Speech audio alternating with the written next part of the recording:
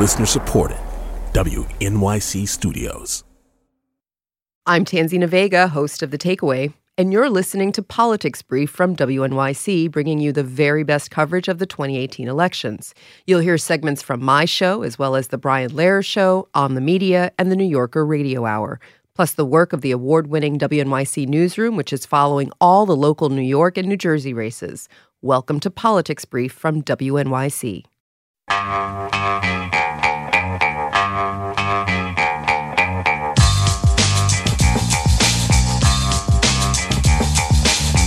It's the Brian Lehrer Show on WNYC. Good morning again, everyone. Now we conclude our fall election series, 30 Issues in 30 Days. As we've done in every election since 2004, we've created a safe space, or tried to talk about an issue a day that's outside the headlines, heavily focused on policy because so much political coverage in the media is about the horse race or attacks on each candidate's character. Beginning back on September 24th, our 30 topics this year have ranged from bail reform as an issue in the New York State Senate races, to Betsy DeVos making it harder to prove sexual assault by college students, to Democratic and Republican versions of family and medical leave, to how Trump and the Israeli-Palestinian conflict intersect, to yesterday's debate on how to fight income inequality. We've avoided things like the Russia investigation as being off to the side of what most directly affects Americans' lives, and Trump raising birthright citizenship as being more a distraction and a get-out-the-vote tactic than an issue that anyone might act on regardless of who controls Congress. We hope we've helped inform you as an American or a resident of Greater Gotham, even if you came into the series knowing exactly who you'll be voting for next Tuesday. But one thing that became painfully clear along the way was that in large measure, the two parties don't just disagree on the issues, they're talking about different issues altogether. The obvious example, Trump is talking about immigration as the most important thing. Democrats are talking about health care.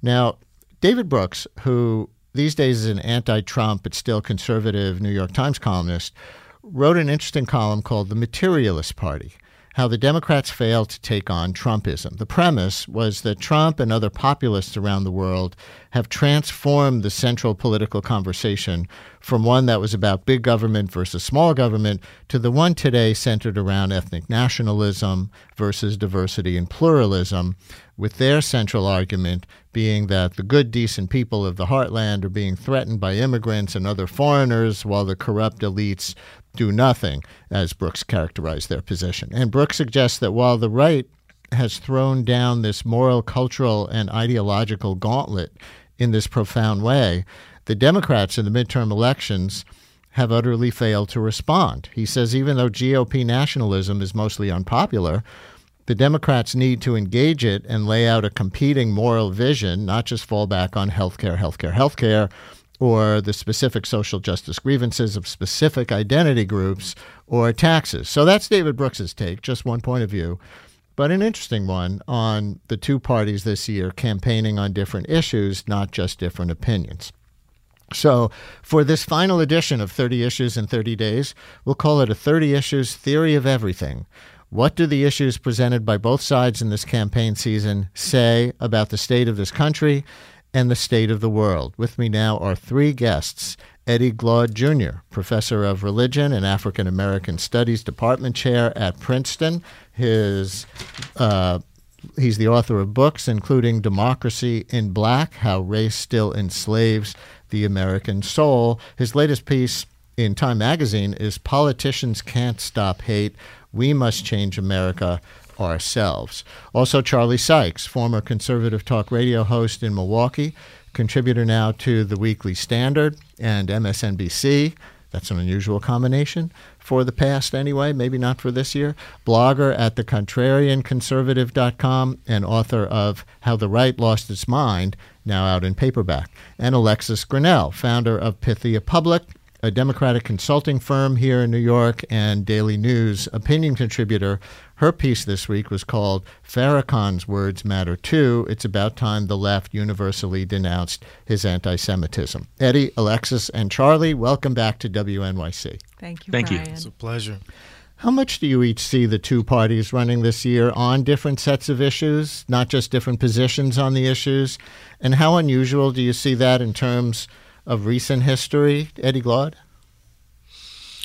Well, I see them running. I see one party appealing to hatred and fears, and the other party trying to speak to the material conditions of everyday ordinary folk. I think you opened the lead with David Brooks's op-ed, and I think that's a false opposition in so many ways. The undercurrent of European populism or right-wing neo-fascism is in some ways the material reality of everyday ordinary people that insiders and outsiders actually map onto. In some ways, Brian, what you discussed yesterday, map onto who's winning economically and who's losing economically. And if you just look in Brazil, for example, if you look at Bolsonaro, who supported him, you see rich elites supporting, throwing democracy in the garbage can. The new Trumpian authoritarian elected leader of Brazil, yes. Yeah, he's worse than Trump in so many ways. And his support maps onto the kind of deep economic inequality that we see across the globe. And so part of this opposition between the moral argument and the materialist argument is a false opposition. And what I think we have to do is to say that if we have a world that's fundamentally organized along the lines of greed, where people pursue their self-interest in such a way that they literally fray the fabric of society, then we have to offer a counter vision of how we can live in community together without complete infringement on folks' ability to pursue their dreams. Charlie Sykes, go ahead. Sorry, you want to finish the thought? No, that's it. Charlie, how much do you agree with David Brooks' theory that the Trump nationalists here and in Europe have transformed the fundamental moral conversation to be about insiders versus outsiders, and the Democrats have failed to respond, focusing instead on materialist issues like healthcare and taxes? Well, I concur in part and dissent in part. There's no question about it that this is a campaign that reveals the two parties that have completely different worldviews. It is beyond tribal.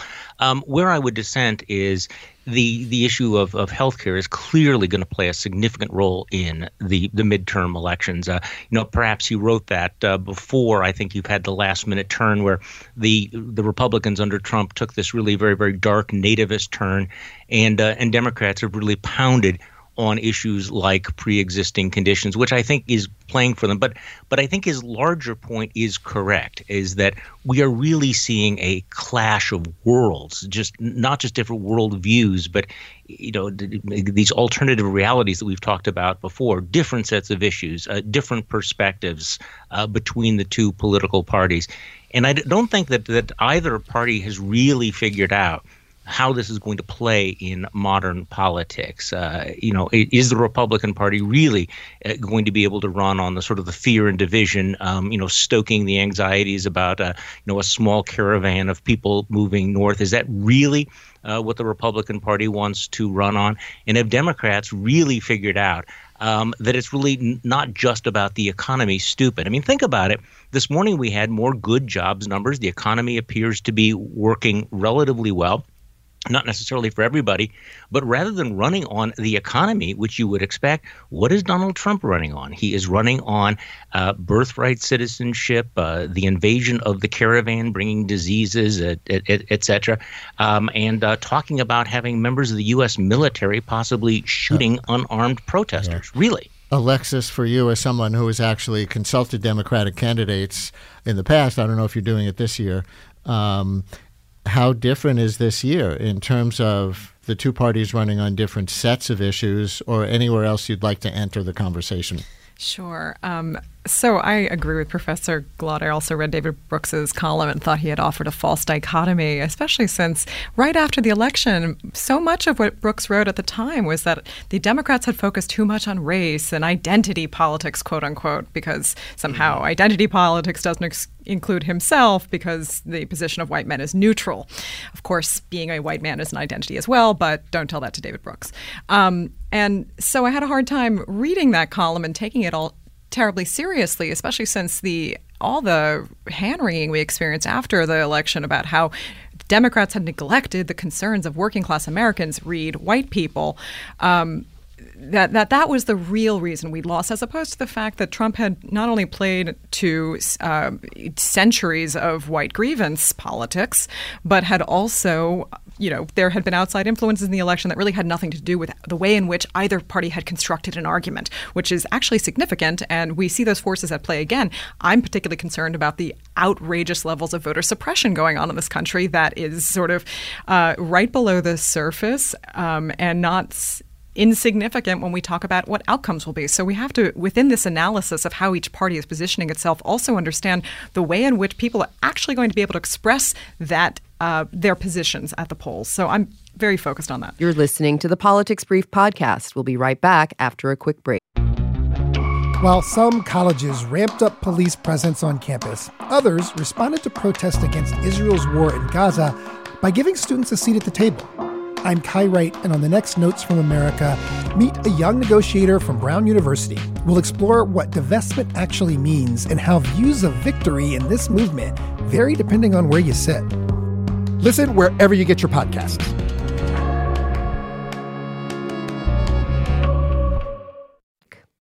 Eddie, your article in Time this week, Politicians Can't Stop Hate, We Must Change America Ourselves. How much is that to say all the enthusiasm to vote, especially among women and people of color, is not enough to address the central issue? Oh, no. I think the enthusiasm is actually an indication of the kind of energy that is necessary to take back the country. I think we have to be otherwise, and we can't look to politicians to lead us into a different way of being in the world. Look, part of what I was trying to say in the piece was something very straightforward, and that is, for most of my political life, I've lived in a context in which race has always been the serpent lurking underneath American politics. The dawning of the age of Reagan, for example, I remember people watching Reagan at the Neshoba County Fair, declare his commitment to states' rights just 7 miles away from where Cheney, Goodman, and Schwerner were killed. I remember in '88, George H.W. Bush and his Willie Horton ad. I remember in 1990, Jesse Helms and the Harvey Gantt campaign. Right, race has always been a part of our conversation, except, it's been coded, it's been dog whistled. What Donald Trump has done, just as and I say this in the piece, just as he's kind of thrown the post-World War II consensus into the trash bin for his America First foreign policy, he's also thrown the kind of post-civil rights consensus into the trash bin, because he doesn't engage in coded speech. He doesn't engage in racial dog whistles. He just uses a foghorn. He makes explicit appeals. And those of us who were telling people, we were screaming from the top of our lungs that the undercurrent of the Tea Party was this kind of racial animus, was this kind of backwater white nationalism. And now that it has metastasized and then Trump put his label on it, we want to throw our hands up and say, oh my God, what is all of this? And try to put it at the feet of Donald Trump. No, what this is, Brian, is the serpent that has been underneath our politics for so long, now clearly out in the open. We have to look the ugliness of who we are squarely in the face, and to do so will require us to imagine us being otherwise. And that's going to begin November 6th, but it's not going to end November 6th. We got to do something every single day. That's the point. Charlie, you want to pick up on anything there? Well, there's no question there's a lot of truth there, and Eddie and I have talked about this in the past. I guess what I would suggest, though, is that the racism, particularly on the part of the Republican Party, has always been there. It's been a reality. It's been something that they've had to deal with. But until Trump, I characterize it as a recessive gene. And let me explain what I mean by that. Yes, Donald Trump, is the president of the United States, and you see the way the Republican Party is behaving these days.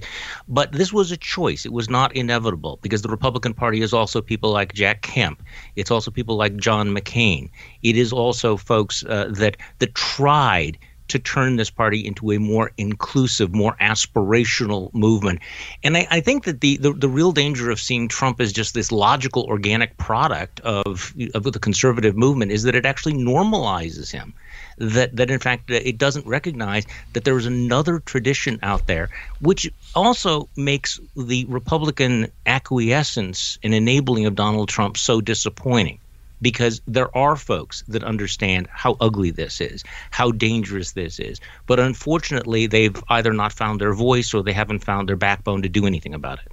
Though I saw your recent post as an anti-Trump conservative where you took issue with a line of thinking on the left that Donald Trump was the inevitable result of republicanism, or conservatism itself created the conditions of his rise. You built this, you wrote, is a nagging refrain on social media. That might get an interesting conversation going around this table, and I think many listeners would be interested in hearing your views on that idea. What is that argument in some detail? Because I think Eddie was just laying out kind of the opposite, which is that as a recessive gene, the racist conversation in America since the 60s had gone into code, and now Trump has made it explicit again.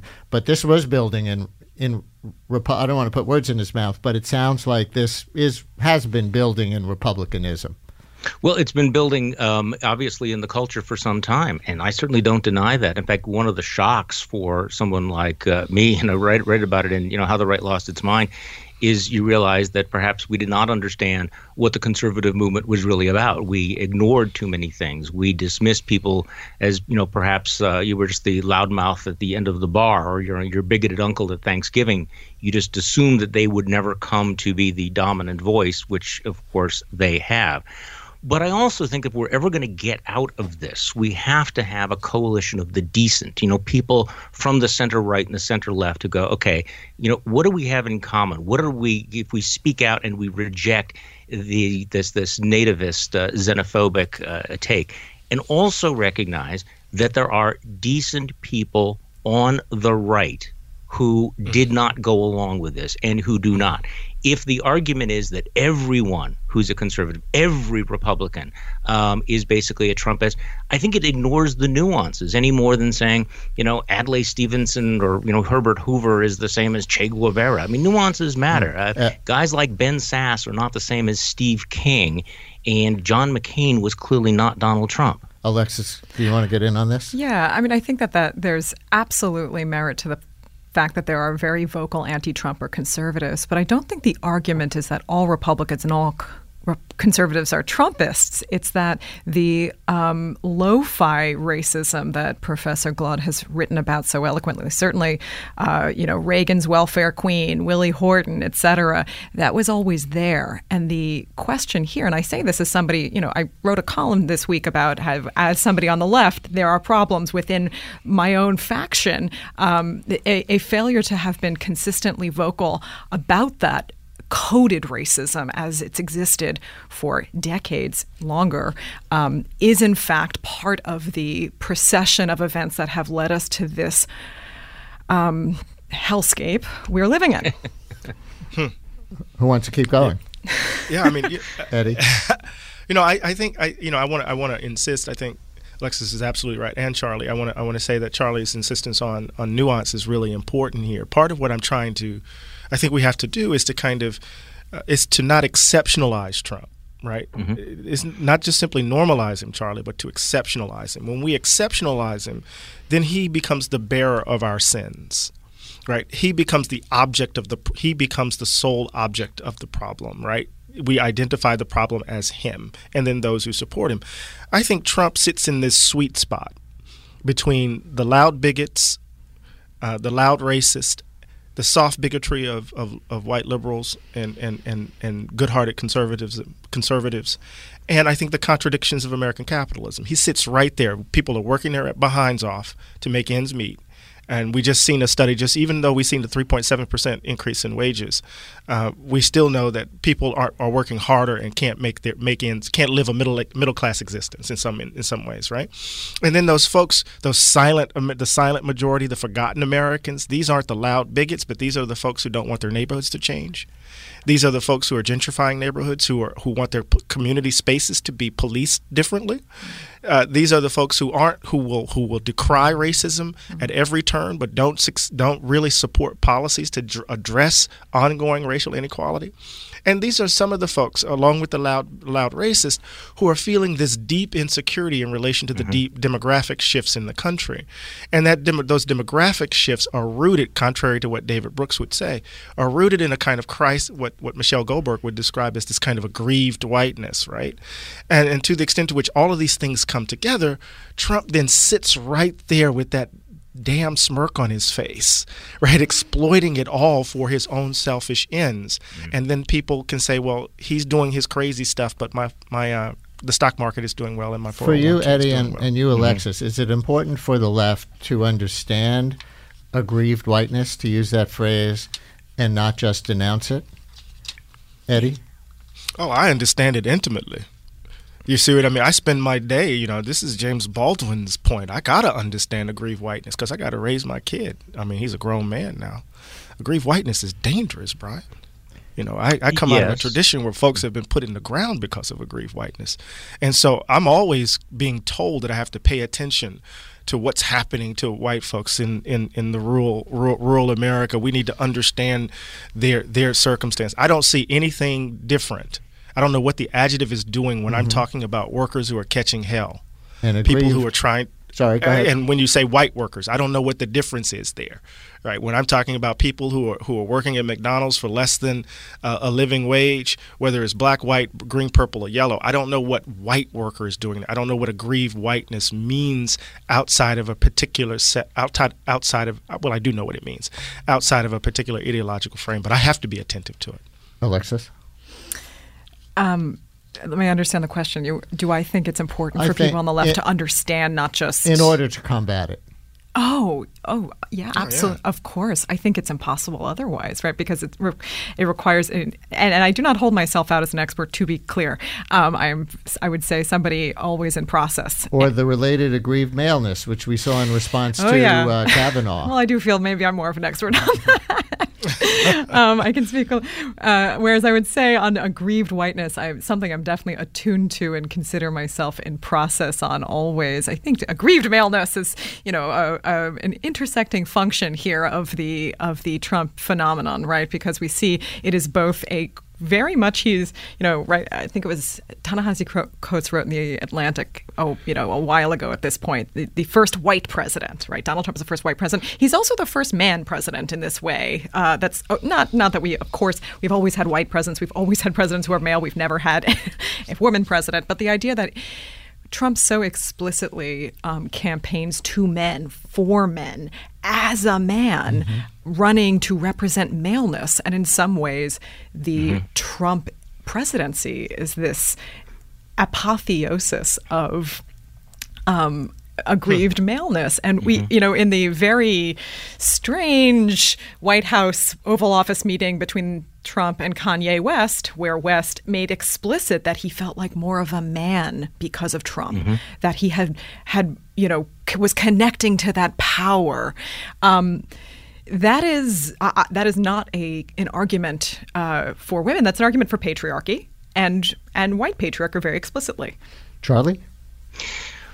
Well, a couple of things. Eddie's point about the exceptionalism, not exceptionalizing Donald Trump is exactly right. That's why I've tried to focus on, Donald Trump is a symptom of a lot of things that were going on, and what he's done to the culture and what the culture has transformed, I think is crucial. But this issue of aggrieved white males, one of the things that I think you have to step back and realize that, why would they act out in this particular way? Why would you go for Donald Trump? Were there healthier alternatives here? This is where thought leadership is important. I know a lot of blue-collar white men, and white men from rural America, and they became convinced that the country no longer was listening to them, that the country was demonizing them, was looking down on them, was condescending to them, that maleness was, that it was passé. And as a result of that, when Donald Trump, the uber male, came along, they felt this was the first guy that was talking to them. Now, I'm not obviously defending Donald Trump, and I'm not defending, many of the positions, but it is important to understand, look, these are people who for generations voted for progressives and Democrats. And over time, they began to think, you are not paying attention to me. You do not respect me. You are not listening to me. You don't even like me. And so this is one of those things that I would think that, we use the term, angry white men a lot. Until 2016, nobody asked, well, what are they angry about? And are there some legitimate angers? Now, when you have a Donald Trump come along, he said, you should be angry because these black people are coming, these brown people are coming, and they're going to rape your women, they're going to take your jobs. He exploited that, but he also was able to exploit it because no one else was talking to them in a way that was connecting. Alexis, you look like you want to respond. Yeah, sure. I mean, I guess the priority placed on understanding aggrieved white men, to me, feels perhaps misplaced here in that I wish certainly the tantrum that we experienced in 2016, this backlash to the mounting rhetoric and policy changes meant to favor, not favor, I should say, but to bring previously marginalized people more into the conversation and offer a more level playing field was perceived as a loss by WNYC white men who are, of course, longtime beneficiaries of an unearned amount of privilege. So that loss of privilege, I understand, having thought about it and read a lot of books about it at this point, made people very upset. But having that, I don't quite know what to say when it's a person who feels that, well, these people of color and women are getting jobs that they didn't earn that I'm entitled to explain. You're not entitled to anything. It's hard to undo centuries of privilege, I guess. We're almost okay, but here's I guess I need to push it back on this. If you are an unemployed blue-collar worker in your 50s and your town is in a depression, when you are told that you are privileged, it's not going to play the way you think. And again, I think that true. Everybody needs to figure out how do you appeal to the better angels of people's nature, because otherwise you're going to have the Trumpists come along and they're going to find some other to blame. I think you're right about language. I would just really quickly say before Professor Glaude jumps in here that you're right that the language of explaining to somebody who is on, barely holding on that they're privileged is ineffective. Eddie? Yeah, I mean, so look, this is the thing.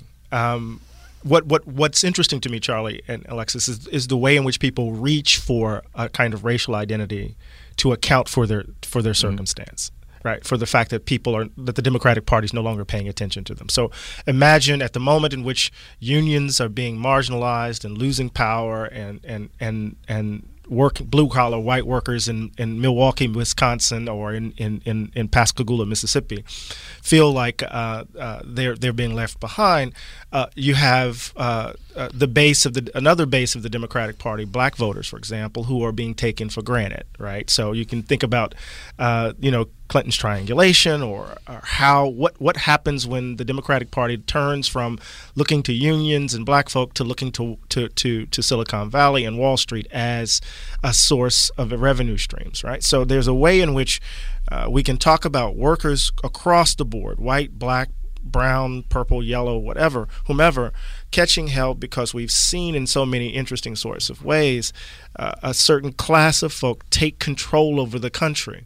Mm-hmm. Right, and I mean a certain kind of economic reality that has devastated workers across the board.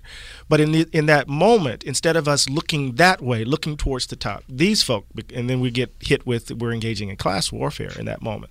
But instead of looking that way, we look across and say these are the people who are taking stuff from me, because we view racial equality or whatever as a zero-sum game, as opposed to all of us are catching hell because you have folks who are greedy on the top getting more, while those of us who are working harder and longer for less and can't afford to send our kids. And that's happening whether you're in Harlem. Well, Harlem looks different now.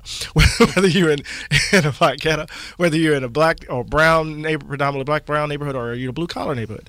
So part of what I'm trying to get at is the way in which our politicians have exploited this racial divide, because because there's this fundamental assumption, Charlie and Alexis, I believe, that the country is a white nation in the vein of old Europe. And when whiteness is in crisis, and we can unpack what we mean by that at another time, but when it's at another time, when whiteness is in crisis, not only do we see black folk catching hell, we see Jews catching hell, because in that moment, they get marked as outsiders as well, and then we see people exploiting it for their own selfish interests. And unfortunately, that is going to have to be. I'm sorry, because we are out of time. You Charlie. did not take too much time. It was so good. Thank you. I think everybody got their say, and this was so good that I hope the three of you will come back another time and we'll continue the conversation. So we thank Eddie Glaude, chair of Princeton's new Department of African American Studies and author of books including Democracy in Black, How Race Still Enslaves the American Soul; Charlie Sykes, contributing editor at the Weekly Standard and MSNBC, and author of How the Right Lost Its Mind, now out in paperback; and Alexis Grinnell, co-founder of Pythia Public, a political and public affairs firm and frequent contributor to the Daily News, including her article this week, Farrakhan's Words Matter Too. It's about time the left universally denounced his anti-Semitism. Thank you so much for putting a big period, or maybe it was an exclamation point, on our 30 Issues in 30 Days series. Thank you, Brian. Thank you, Brian. So much. Thanks for listening to Politics Brief. If you want more, go to wnyc.org/election.